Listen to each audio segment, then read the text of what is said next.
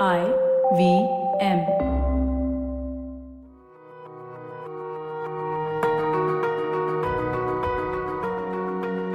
Are you moody or irritable? Or are you feeling overwhelmed or having sleepless nights? You are probably stressed out. Hey, and you know what? Everybody goes through this. Hi, I am Prashant Uttekar, a learning enthusiast, and you are listening to the Relearning Podcast. And today I'm making an attempt to showcase how stress can be helpful. Yes. Pallavi Barua, a regular listener of the show, suggested this topic of stress for an episode. So thank you so much, Pallavi. I want you to take a moment and take a deep breath. And now recall when last was your heart pounding. Was it during a time when you spoke to a person you love? Or was it when you could not meet a deadline? Or was it when your manager called for an early response or the task that you've not done? All these are stressful situations, right? There's something in our brain called as hypothalamus and pituitary gland which keeps a check of cortisol level in your blood. Cortisol is the key. Cortisol is our body's main stress hormone. It is a natural inbuilt alarm system created by kidneys.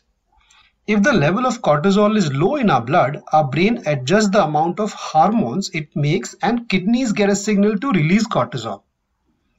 This transaction between brain and kidney and release of cortisol is basically your body's response to stress and stressful situations like losing someone or losing a job, separating from a loved one, first day at a new job, moving to a new city, and so on. In most scenarios, as time passes, the stress and the situation reduces and your heart and blood pressure will get back to normal. But if you are constantly under stress, the alarm button stays on. High amount of cortisol can literally cause your brain to shrink in size and affect brain's functionality. The problem begins when stress is continuous, and I believe most of us face it day in, day out. Chronic stress might make it harder for you to learn and remember things, and also set a stage for more serious mental problems like depression and Alzheimer's. So bottom line, stress is bad for you, isn't it? Well, not really. The belief that stress is bad for you is actually incorrect. Stress isn't always a bad thing. Stress can be very useful in courageous acts like saving a life, stepping up for your rights, public speaking. That extra boost of energy and focus can be very helpful in sports or a team event.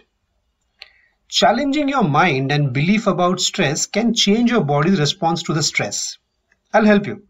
In a study at Harvard University, a group of students were taught that their stress response is helpful. The pounding heart is preparing you for action. If you're breathing faster, it's not a problem. It means your brain is getting more oxygen. And the result was superb. These participants were less stressed out, less anxious, more confident, and their performance was better than the other group who were not taught how stress can be helpful. Another thing is, when you hug someone, our brain releases oxytocin, famously known as the hug hormone. More importantly, you should know that it's a stress hormone. Our brain, basically the same gland, the pituitary gland, you remember, releases oxytocin in stressful situations. Which means it's an outcome of a stress response, which means when in stress, your brain is telling you to reach out to another human being for support. Isn't that interesting? It is fascinating that our brain and body have an inbuilt system for stress resilience, and this is simply possible through a simple human connection. Hopefully next time, when your heart is pounding from stress, I'm keeping my fingers crossed that you will recall this episode and think for yourself that your body is helping you to rise to a challenge. And if you keep at it, the stress response will become healthier. I hope you enjoyed this episode. If you did, do check out the other interesting podcasts on IVM Podcast app or website. You can also follow us on social media via IVM Podcast on Twitter and Instagram. If you want to reach out to me, I am Prashant Uttekar on Facebook, LinkedIn and Twitter, and DA_curious_ONE on Instagram. Until next time, this is Prashant Uttekar. Don't forget, stress is helpful. Bye.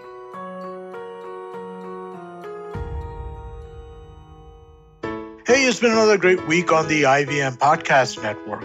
On Paisa Vaisa with Anupam Gupta, Avinash Luthria, advice-only financial planner, and SEBI RII at Fiduciaries address the common mistakes that financial planners make while giving out advice. On Storytellers and Storysellers with Vineet, podcaster Nikesh Murali shares what goes into making a high-quality horror podcast. Learn how micro-meditations can help elevate our work on Smarter with Sid. On our Kannada podcast, Thale Harate, Ganesh and Surya talk to Sandhya Rani, the award-winning writer of Kannada movie Nati Charamani that's based on female desires and consent.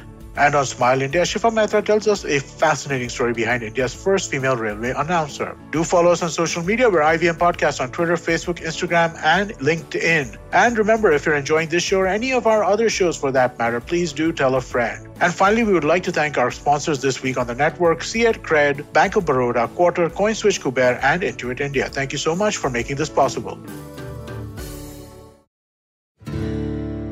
Season 3 of Echoes of India, your favorite history podcast, is back on the IVM Podcast Network. I'm your host, Anirudh Kanasetti. Join me on a journey through the wonders of early India as we explore the centuries between Buddha and Ashoka with critical research, empathy, and great storytelling.